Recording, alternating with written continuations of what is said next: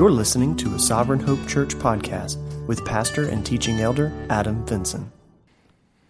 All right, good morning. Thanks for joining us this morning, whether you're here in person. I think we've got a couple folks who are joining us online, some of the folks who aren't here. There's a lot of summertime travels that are happening right now, so can expect for folks to be in and out, but I'm thankful to be here this morning and leading us through the Word. We're going to be looking at Luke chapter 16 together, and this kind of kicks off actually our summer focus on the parables. So all summer long we're going to be going through different parables in the New Testament, and so I'm going to kick us off here, and really one of the more lesser-known parables, I think, and we'll probably see why in just a little bit, but hopefully after our time here today, this will be one of your favorite parables that you'll be able to reflect on and point others to. So grateful to be able to share, but did want to just provide some context on just the nature of parables as we kick off this teaching session this summer. First off, we've got a couple of resources that we want to point you to if parables are unfamiliar to you or just the nature of how to understand them. So there's one book that's called How to Read the Bible for All It's Worth. And basically it just goes through and provides you an understanding of different parts of Scripture and how best to read those, to glean from those understanding. Well, there's a whole chapter on parables, which is great to kind of dig in to further understand how to look at parables, which we'll talk a little bit more about in a minute. And then John MacArthur has a book out that's titled Parables. He actually goes through all of the parables in the New Testament and provides deeper understanding or reflection that maybe isn't obvious in the text as you're reading it. And so that's also a great resource that we wanted to let you know about as well. So those are two great books. If you want to come check them out afterwards, we'll have them up here and you can kind of skim through them, see if it's anything you'd be interested in. But something that as we teach through this summer, we'll be referencing at different times, among other resources, as we kind of go through together. I did want to share with you, so Jesus actually tells us in the Gospels the purpose of parables. So in Matthew chapter 13, Mark chapter 4, Luke chapter 8, he shares an understanding with the disciples of the purpose of parables. So I wanted to read from Luke chapter 8 what Jesus says. So after he shared a parable, his disciples asked him, "What does this parable mean?" He said, "To you it's been given to know the secrets of the kingdom of God, but for others they are in parables, so that seeing they may not see, and hearing they may not understand." So Jesus says he speaks in parables to hide the secrets of the kingdom from some, but to reveal them to others. The ESV study says to blind those who have resisted God's revelation while helping those who have believed it. In this book, Parables, John MacArthur says, Jesus' parables had a clear twofold purpose.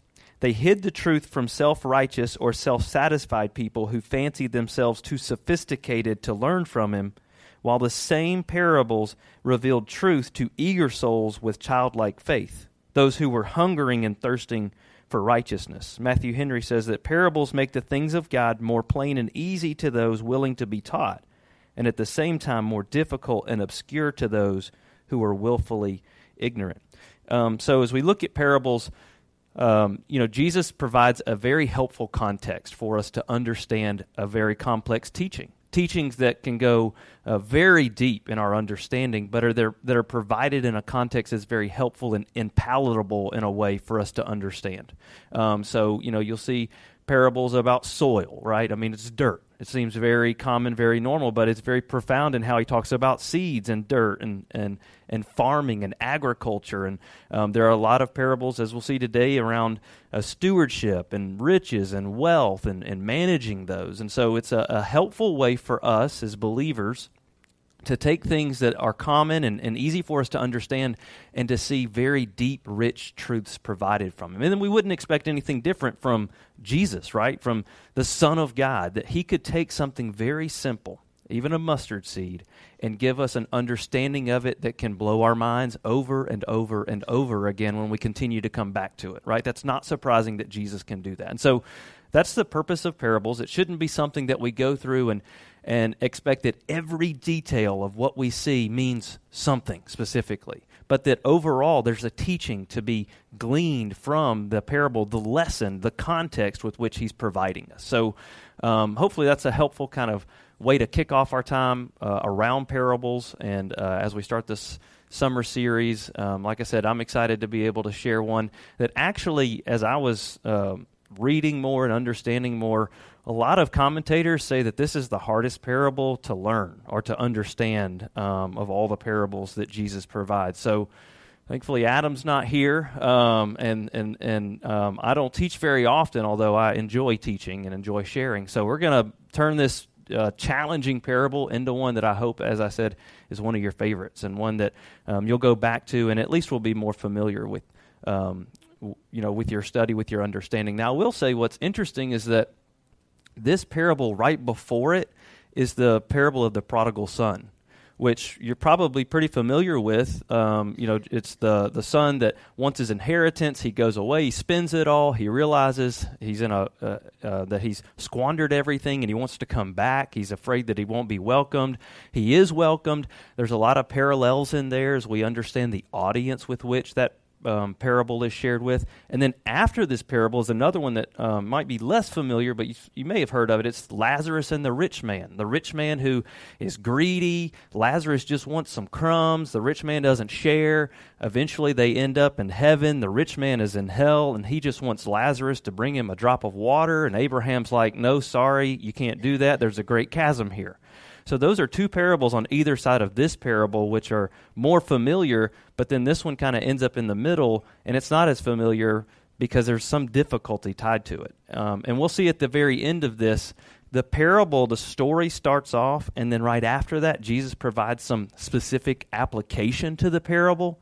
But then even after that, there's some principles that he also shares that are probably more familiar to you, like those who are faithful with a little are faithful with much. Those who are dishonest with a little are dishonest with much. Or the understanding that you can't serve two masters, right? You'll either love the one or hate the other, be devoted to one or despise the other. So those are common principles that you hear, and those principles are actually tied to this parable.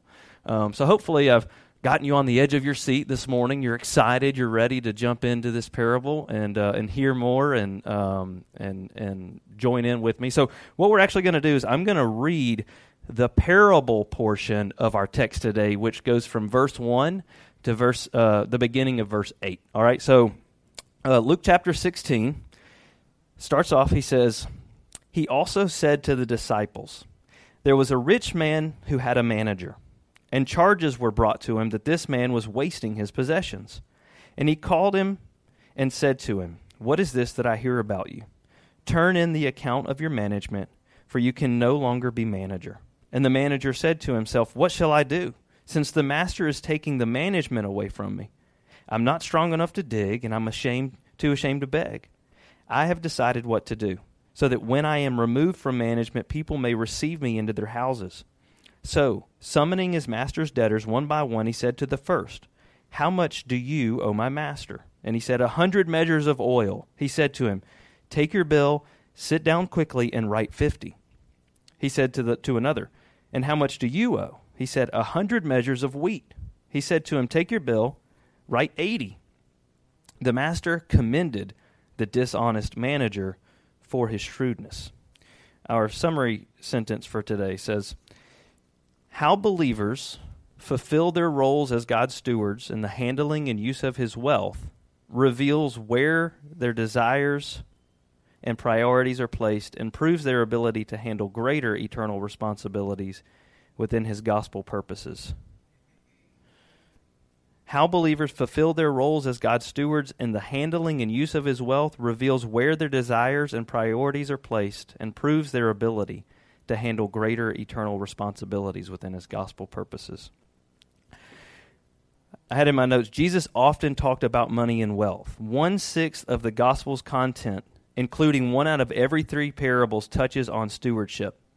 Jesus obviously knew then and knows today the true value of money and wealth and the role it plays in society. He's also fully aware of the temptation that comes along with money and wealth for his followers. This parable helps us to understand how to properly view, use, and guard against the temptations to value and use wealth for our own sinful purposes. So basically, as we follow along in the story, we have this manager, right? He's put in a role, a position, but there's this conflict. He's not a good manager. And so there's action taken against him. The master comes and says, "You're fired." So then we have this action that the manager has to take, a reaction to being fired, where he realizes, I'm being fired, what am I going to do now? And so the rest of the parable is him playing out how he's going to use, one, his position, the intelligence, the role that he has in order to prepare himself for what he knows is coming in the future, not having a job. How am I going to take care of myself when I don't have a job anymore? And it's that action that he takes that the manager actually commends him on. So that's kind of the gist of the parable of the story itself. So our first point here for us is that we should embrace the role of active stewardship. Embrace the role of active stewardship. So early on in the parable, we hear about this rich man who had a manager. And the position of manager is one that's very important for us to understand, because if you're familiar with the word steward, it would be the same thing, right? It's somebody who is supposed to be responsible for someone else's stuff, their possessions, their operation, whatever it is. This person is kind of the front person for just handling all of those things. They're supposed to act on behalf of the master, the one who they're stewarding for, the one who they are managing for. And so a good manager operates off of that mindset. What I'm doing is not tied to me, it is tied to them. I am in service of them. They are what their wishes are, what they desire is my main responsibility. My role here, my decisions, my choices are not about me. They're about this other person, my boss, my master, the one who owns all of this, the one who has employed me and given me this great responsibility to handle these things. And so a manager who's not good, one that we see here who's wasteful, would be somebody who operates off of their own desires, their own pursuits in that role, right? They're saying, yes, you've given me responsibility here, but you know what? I'm going to look out for myself at the same time. I'm going to do things or operate off of some selfish tendencies. I'm going to set aside what I know should be my primary pursuit, my primary desire, that I'm supposed to stand in for you as if I were you, and I'm going to serve myself in this way.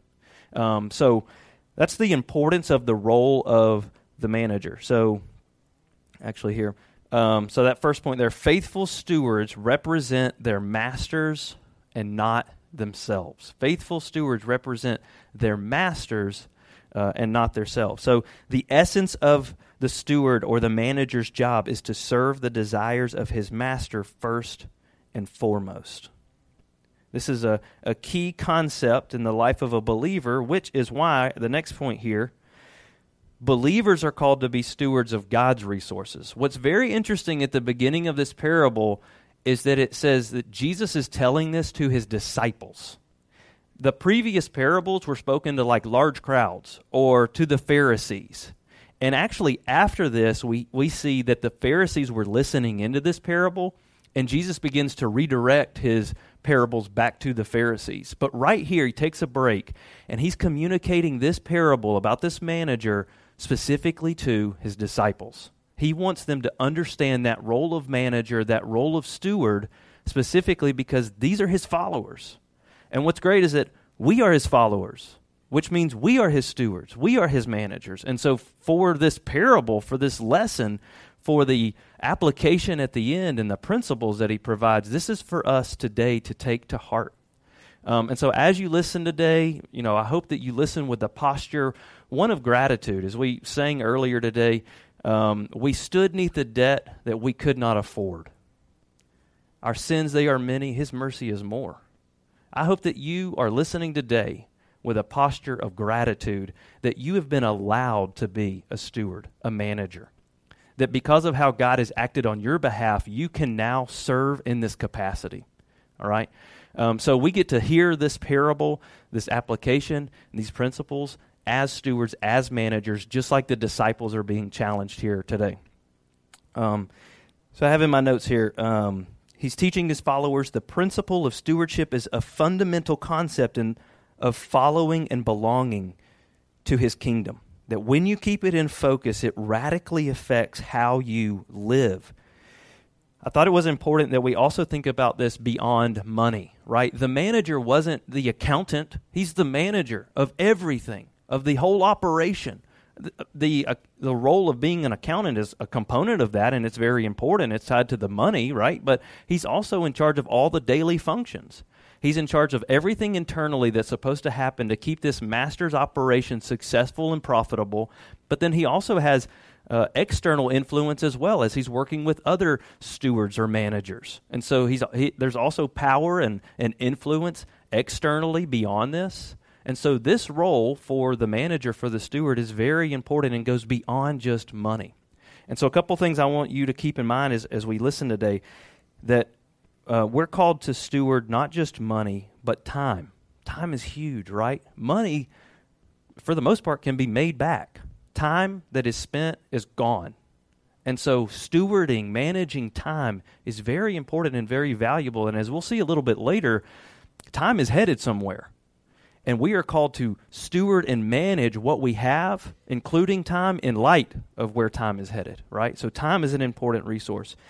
Assets like our homes, our vehicles, equipment that we have, skills, professions, knowledge, hobbies, relationships that you have, connections that you have with people, family, friends, co-workers in the community.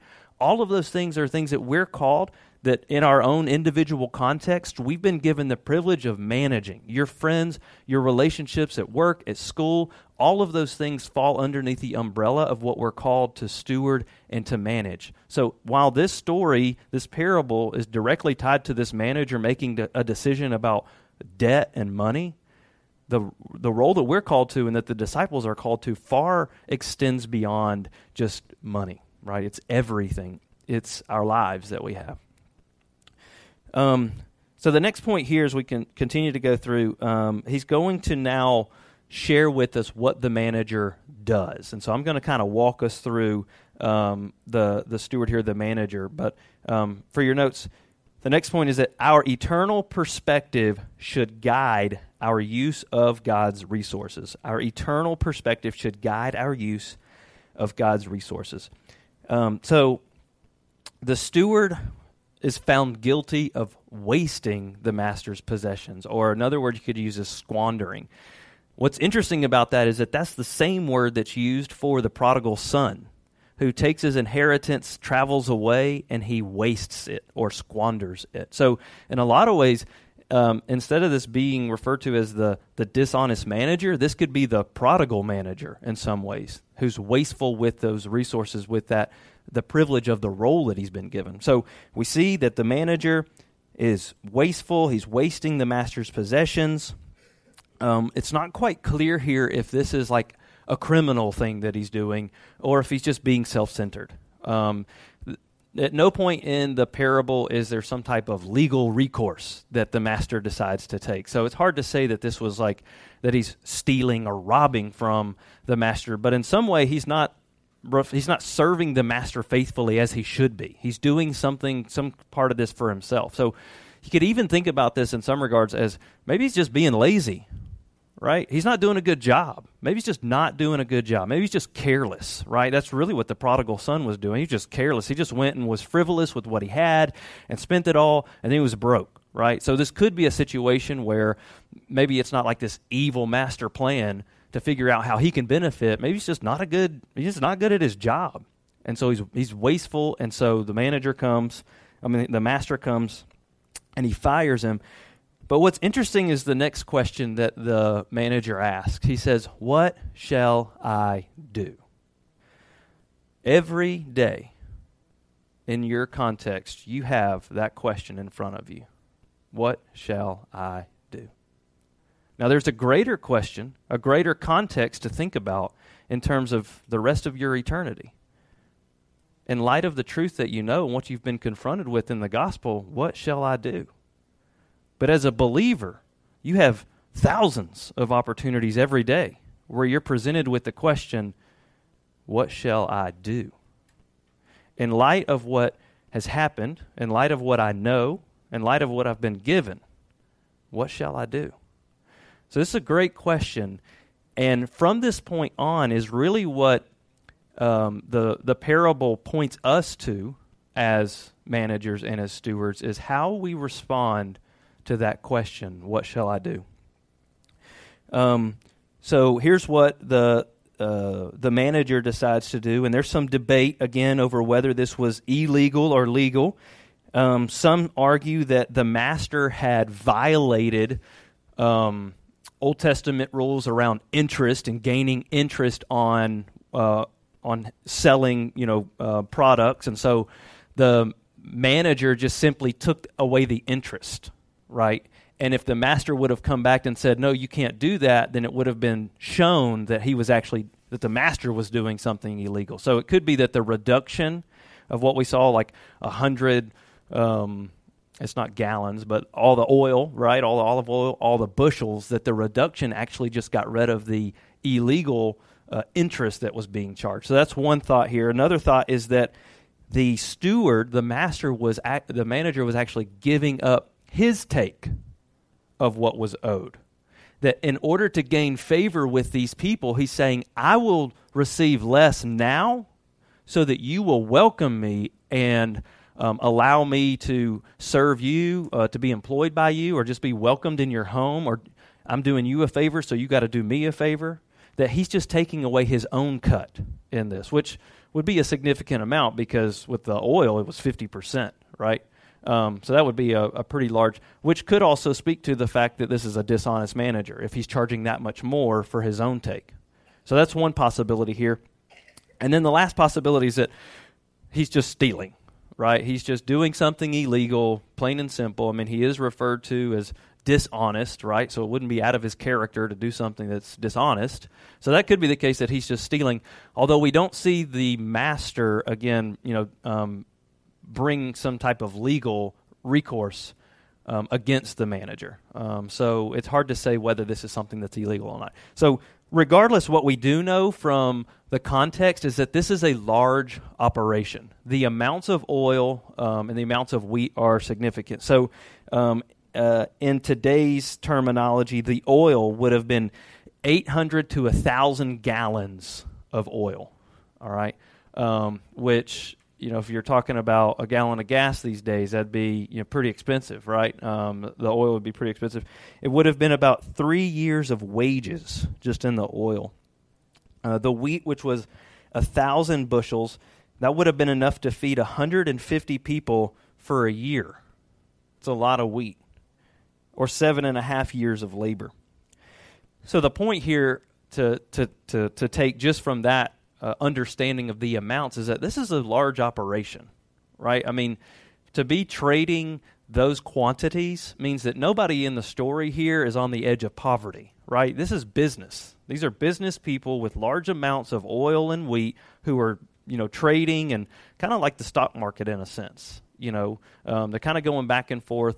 And so he's also rubbing elbows with these other people who have large operations. If they're supposed to bring this quantity of oil or this amount of wheat, they have lots of land, lots of resources as well. And so the manager here is just simply, through whatever it is, whether it's he's taking his own commission away or he's removing illegal interest or he's just doing something illegal, he is gaining favor, seeking to gain favor with these other individuals so that they will then welcome him afterwards. All right?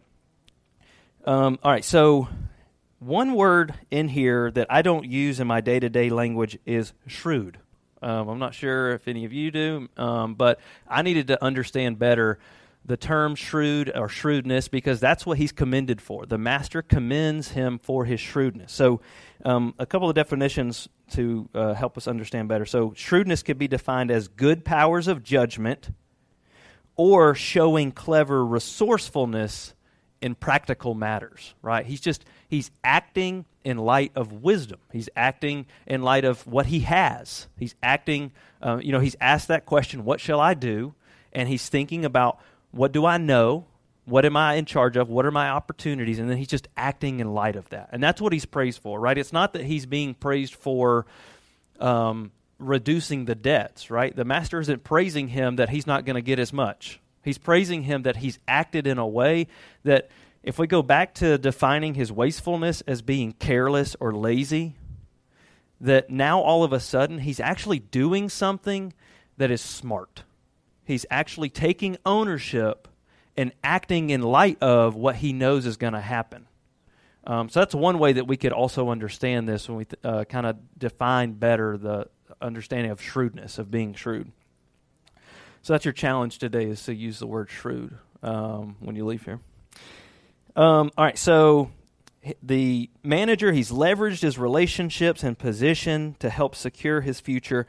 I do want to point out that this is the opposite of what we see in the bad examples of the parable of the talents, or later on in Luke, the parable of the 10 minas. So in those situations, you have individuals who were given resources and then a master who went away, and then each of them had to choose what they were going to do with what they were left with. So they were stewards, right? They were managers of what they were left with. Now, the bad examples in each of those, out of fear for what their master would do, they don't do anything. And in both of those examples, the masters return and they scold those individuals who didn't do anything with what they were left with. They scold them and they take away what they were given and give it to somebody else who was actually intentional and used it and gained more. Ultimately, God has a purpose to continue to take ground in the hearts of people. And so if we, as stewards, as managers, if we're being lazy or unintentional or self-centered in what we're being entrusted with, then we're not being faithful, good stewards. We're being selfish. We're being dishonest as stewards. And so those two examples outside of this parable help also to give us an understanding of the challenge that we have as believers to be intentional and to use what we have, because God has great purposes for those things. And we want to be seen as faithful, as using those things. Remember, it's not just money, it's everything that we've been entrusted with for his purposes. All right, so the implication for us is, am I faithfully serving as an active steward of what God has entrusted me with? And I included active because, as we were just talking about, we can't just sit back and not do anything with what we have. We're called to be active. We're called to be intentional, to use what we've been entrusted with for our Master's great purposes that we have. So am I faithfully serving as an active steward of what God has entrusted me with? All right, so that's the parable portion of what we're looking at. So now we're actually going to go into the application. So as I mentioned before, this is a little bit different because it's parable, it's story, then application, and then principles. So now we're going to go into the application here. So the second point here is embrace God's perspective on the purpose of wealth. Embrace God's perspective on the purpose of wealth. So looking back at Luke chapter 16, Jesus now says, this is after the master praises the manager for his shrewdness, Jesus says, "For the sons of this world are more shrewd in dealing with their own generation than the sons of light. And I tell you, make friends for yourselves by means of unrighteous wealth, so that when it fails, they may receive you into the eternal dwellings." So now you see why most people stay away from this, right? Because there's a lot going on in there, and some of it sounds like, wait a second, Jesus is telling me to make friends with unrighteous wealth so that when it fails, they'll receive me in eternal dwellings. I mean, that makes normal sense, right?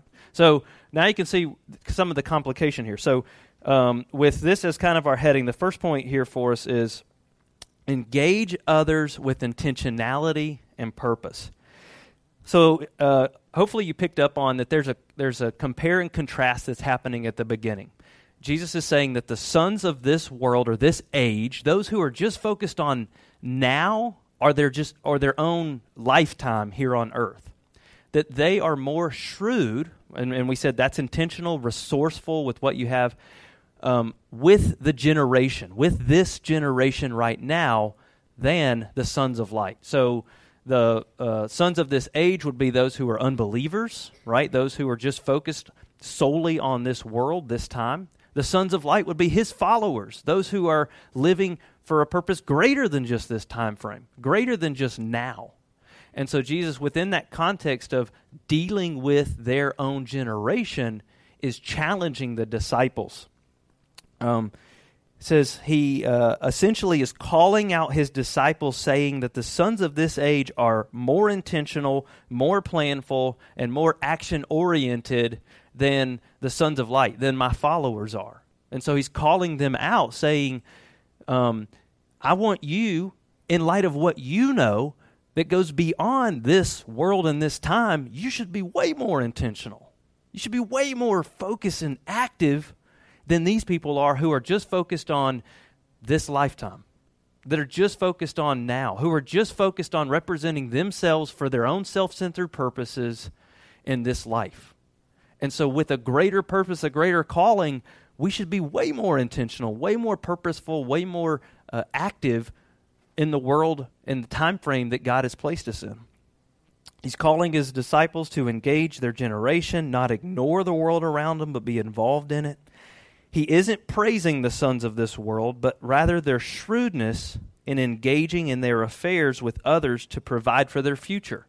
So he's saying, it's not that I want you to be a son of this world or this age, but I want you to definitely at least behave in a way like them, because you know of the true future, of the greater future, of the eternal future.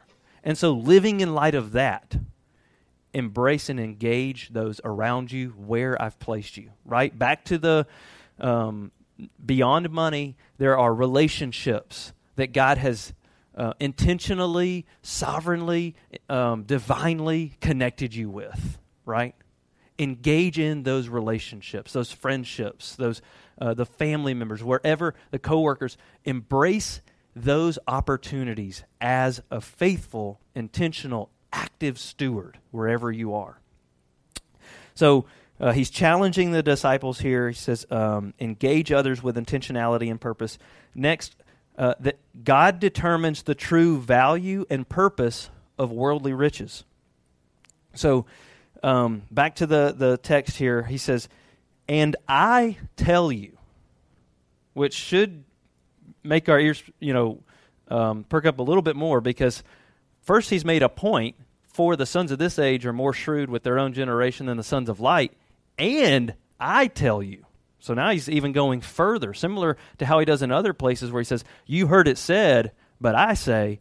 Now he's saying, and I tell you, make friends for yourselves by means of unrighteous wealth. Now I want to clear up this unrighteous wealth deal, because that sounds like black market, under the table type, trying to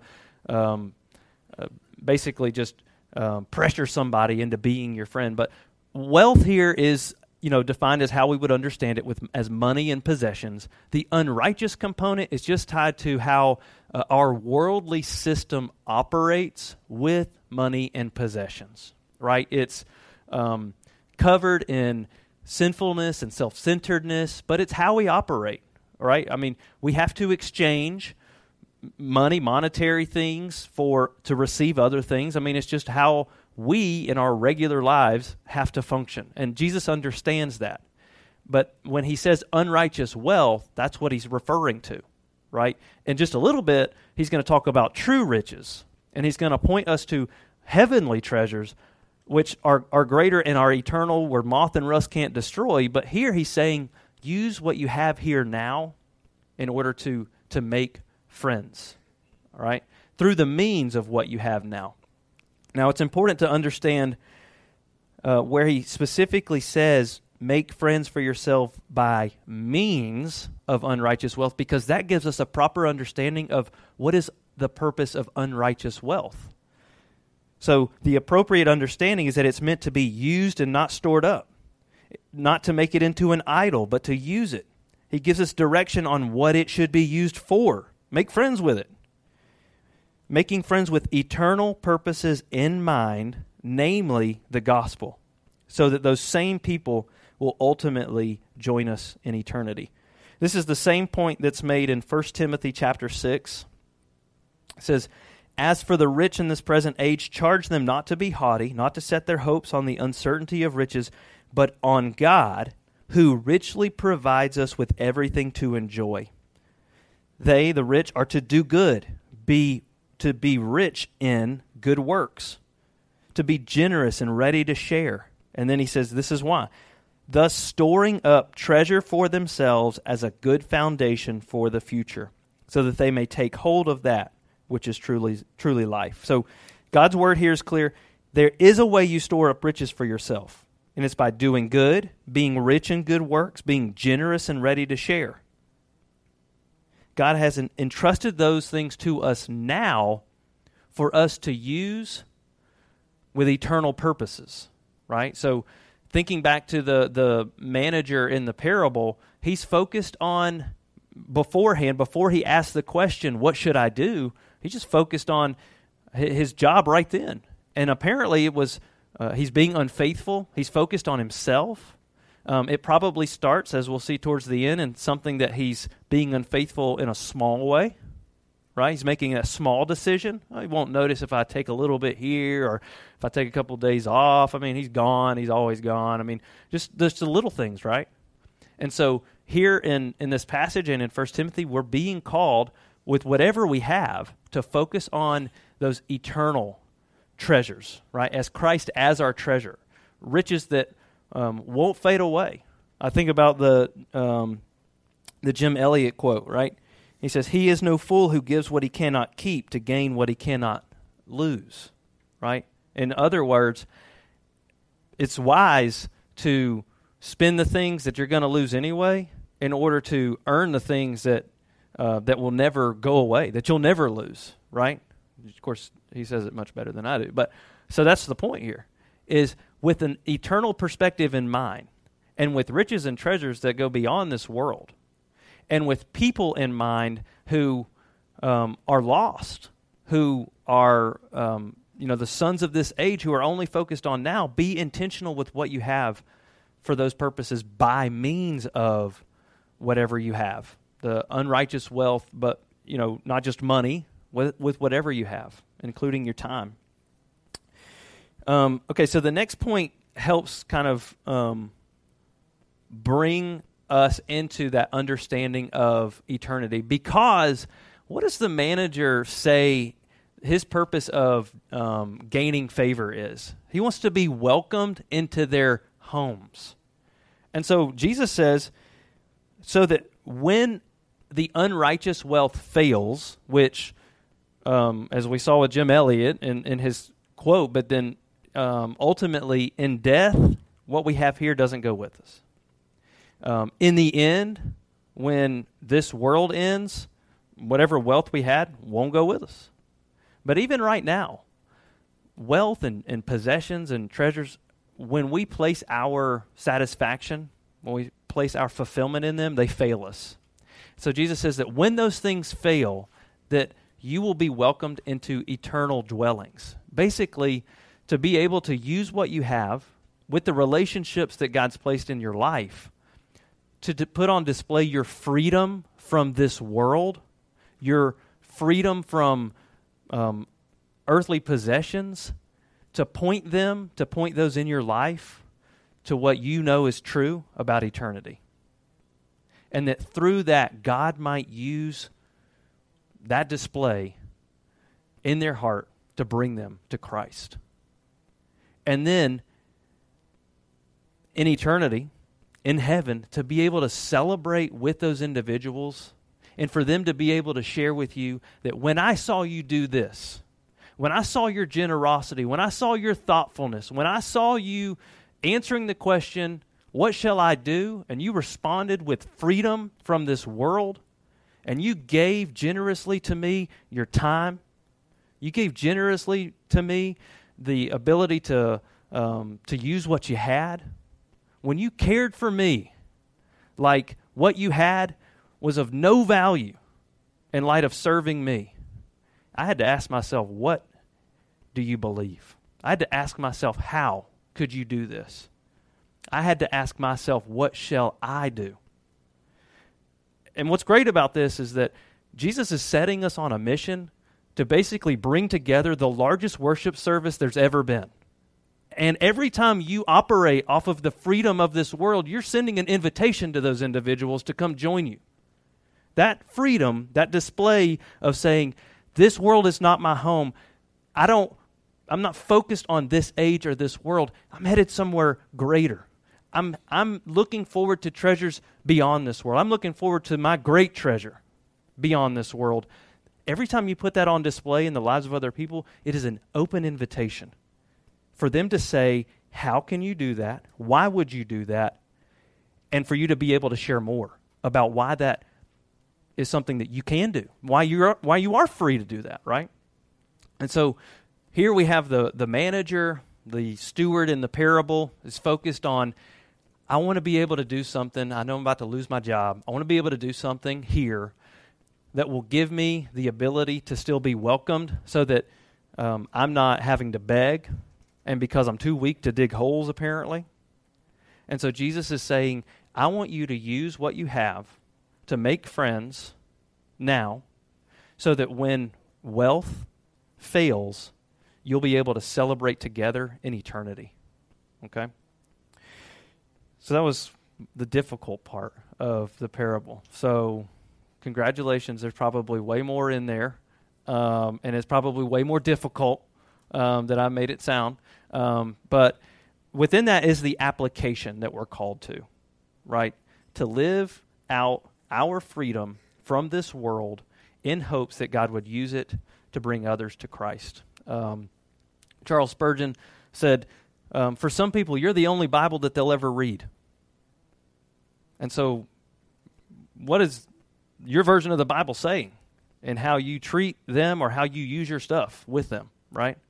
And so that's that application portion. So now at the very end here, the implication for us, kind of a summary of what we were saying. With intentionality, a true understanding of value, and a focus on our eternal home, use your wealth and resources for gospel purposes. With intentionality, a true understanding of value, and a focus on our eternal home, use your wealth and resources for gospel purposes. All right, the final section here, these are those principles. So verses 10 through 13 here are those principles for us to dig into. So I'm going to go one by one here and really kind of close out our time, even though we've already covered some application with these principles that Jesus has provided for us here. So the first one, pursue faithfulness even in the smallest areas of life. In verse 10 he says, one who is faithful in a very little is also faithful in much, and one who is dishonest in a very little is also dishonest with much. So we're called to faithfulness in all things. And the question I have for us is my faithfulness with what I have tied to how much of it I have? Because the common denominator here isn't how much I have, it's whether I'm faithful or dishonest. Because whether I have a little or a lot doesn't matter. Because I'll either be faithful with a little or a lot or dishonest with a little or a lot. So it's not tied to how much I have. I don't know if you've worked through the scenario in your mind, but it's like, if I ever won the lottery, here's what I would do. Well, there's a reason why you haven't won the lottery. Well, one, because, you shouldn't gamble, but I mean, there's a reason why you haven't been endowed with this great, inheritance that you didn't even know you had that rich uncle, There's a reason why that hasn't happened. Because you are called to what you have right now to be faithful with it, whether it's a little or a lot, right? That's the principle. Seek faithfulness, not quantity. Seek faithfulness. And remember, faithfulness is being active. Faithfulness is using what you have in light of what you know about eternity, about the goodness of God. Using what you have, whether it's little or a lot, in light of that truth, in light of that reality. I will say this is the conflict that parents and children have, right? Because parents see kids not being faithful in the small things, and they know if that's how you handle that little thing, then when you grow up, that might be how you handle the big things. And kids are like, well, why are you getting on to me about this little thing? It's a little thing. Well, because you know that little thing and one day will be a big thing, right? And so kids, as parents, we love you. We've made mistakes with little things that have turned into big things. And so when we encourage you around things that you think are little, it's because of this principle. We want you to be faithful with a lot, so we're encouraging you to be faithful with a little, all right? It's not from us. It's from Jesus, all right? And so we have learned hard lessons from this as parents. We want to encourage you not to have to learn the same hard lessons, okay? All right, the next point here is to pursue faithfulness in the now areas of things. The now areas of things. So back in the text, Jesus says, if then you've not been faithful in the unrighteous wealth, which now we understand, who will entrust to you the true riches? And if you've not been faithful in that which is another's, who will give you that which is your own? So this is kind of a lesser to greater. It's a rhetorical question which infers a negative response, right? So if you follow the simple, easy logic, Jesus is saying, if you're dishonest with what you already have, should you expect to be given more to be dishonest with? No. He says, if you're selfish and careless, unintentional with the temporal, should you expect to have more weighty, eternal matters placed within your care? No. Right? I mean, it's simple logic here for us to understand. If you go back to the parable of the talents and the 10 minus, at the end, remember, those who didn't do anything with it, they had theirs taken away because they weren't faithful with what they had. So should you expect, if you're being dishonest, to be given more? And the simple answer is no. So we're called to pursue faithfulness in the now areas of life. Where do you have me now? What do you have in my life now that you're calling me to be faithful with? And then the last principle here, commit to faithfulness in the most important area of life. And this is that two masters text here. It says, no servant can serve two masters, for he'll either hate the one and love the other, or he'll be devoted to the one and despise the other. You cannot serve God and money. It's the same thing we saw in the Sermon on the Mount in Matthew chapter 6. Basically, this is a warning. Jesus is warning that we can become slaves to money. He didn't say that we should serve God more than money. This is a this or that, right? It is either God or it is money. One commentator talked about how of all the masters the soul can choose, there are at last only two, God and money. All the choices, however small, however the alternatives may be disguised, are but variants of these two choices, God and money. Earlier in Luke chapter 14, Jesus is also calling his followers. He says, therefore, any of you who does not renounce all that he has cannot be my disciple. He's calling for full devotion, full commitment, right? This isn't a list of priorities where God is at the top and then I have this, is important and this. It's like, no, there is only one throne seated on my soul, on my heart. One. Which means only one person or one object can sit there. And it's either God or it's not. It's either God or it's something else that's tied to this life now for my own personal pursuits. And as a manager and as a steward, I am called to represent him. In Galatians, it talks about how we are not our own, that we've been bought with a price. I'm not my own anymore. Remember that attitude of thankfulness and gratitude? I stood neath the debt I could not afford. And so with that attitude of thankfulness and gratitude, I serve out of that and I say, God, you have the seat on the throne of my life. And I want to live and do everything in my time here on earth right now in light of that and through that. So that there's no other channel, no other object that's challenging you for the authority over my life. Essentially, the seat is taken, right, on the throne of my heart. It's done. And now I'm just called to live in light of that as a steward and as a manager. So the implication here for us is, who or what have you set as your master? It's either God or it is not God. Those are the only two options. It's either him or it's not. Okay. In conclusion, I wanted to share this with you as we close out our time. We're all faced with the question today of whether or not we're managing the resources God has entrusted to us, knowing we are responsible for what we do with what we've been given. If we truly embrace the role of active, faithful stewardship, we won't be focused on our own worldly, personal achievements, but on God's great, eternal, lasting, and glorious pursuits, namely the advancement of the gospel for the spread of His glory. Let's pray. Father, we're thankful for your word and thankful for parables and the use of them.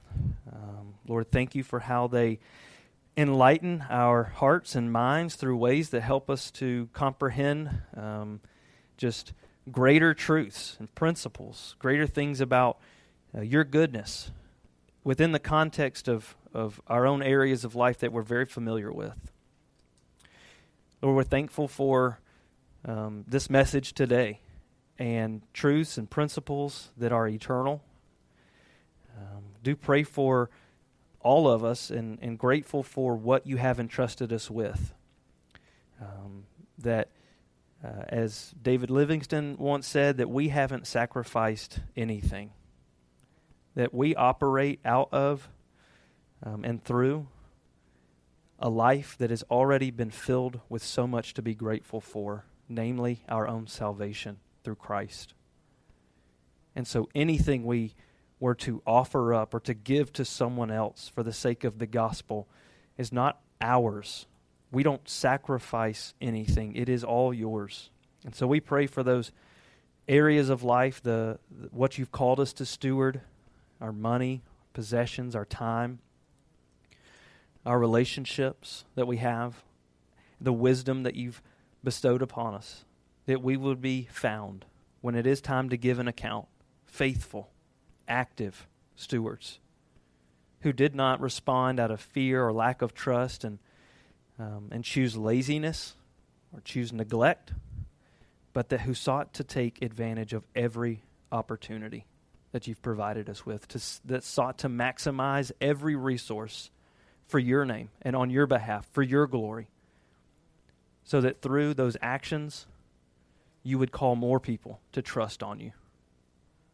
Lord, we are humbled that as your followers you would give us this privilege, and I pray for folks who are here who haven't trusted on you. And I thank you that they're here. I thank you that they've joined us. I pray that through our message today, that their hearts have been opened, that this parable has revealed to them where they stand from a heavenly perspective, an eternal perspective, that the time frame of their understanding goes beyond this age into eternity, or that you would use simple words that were spoken to reveal profound truth, spiritual realities, bring people to trust on you either more fully as believers or to trust on you for salvation for the very first time. Lord, thank you for your goodness this morning to us, for your love towards us in Christ. In His name we pray. Amen. Thank you for listening to the Sovereign Hope Church podcast. We trust that you've been encouraged by the Word. For more information about our church, please visit our website at www.sovhope.org. Again, that's www.sovhope.org.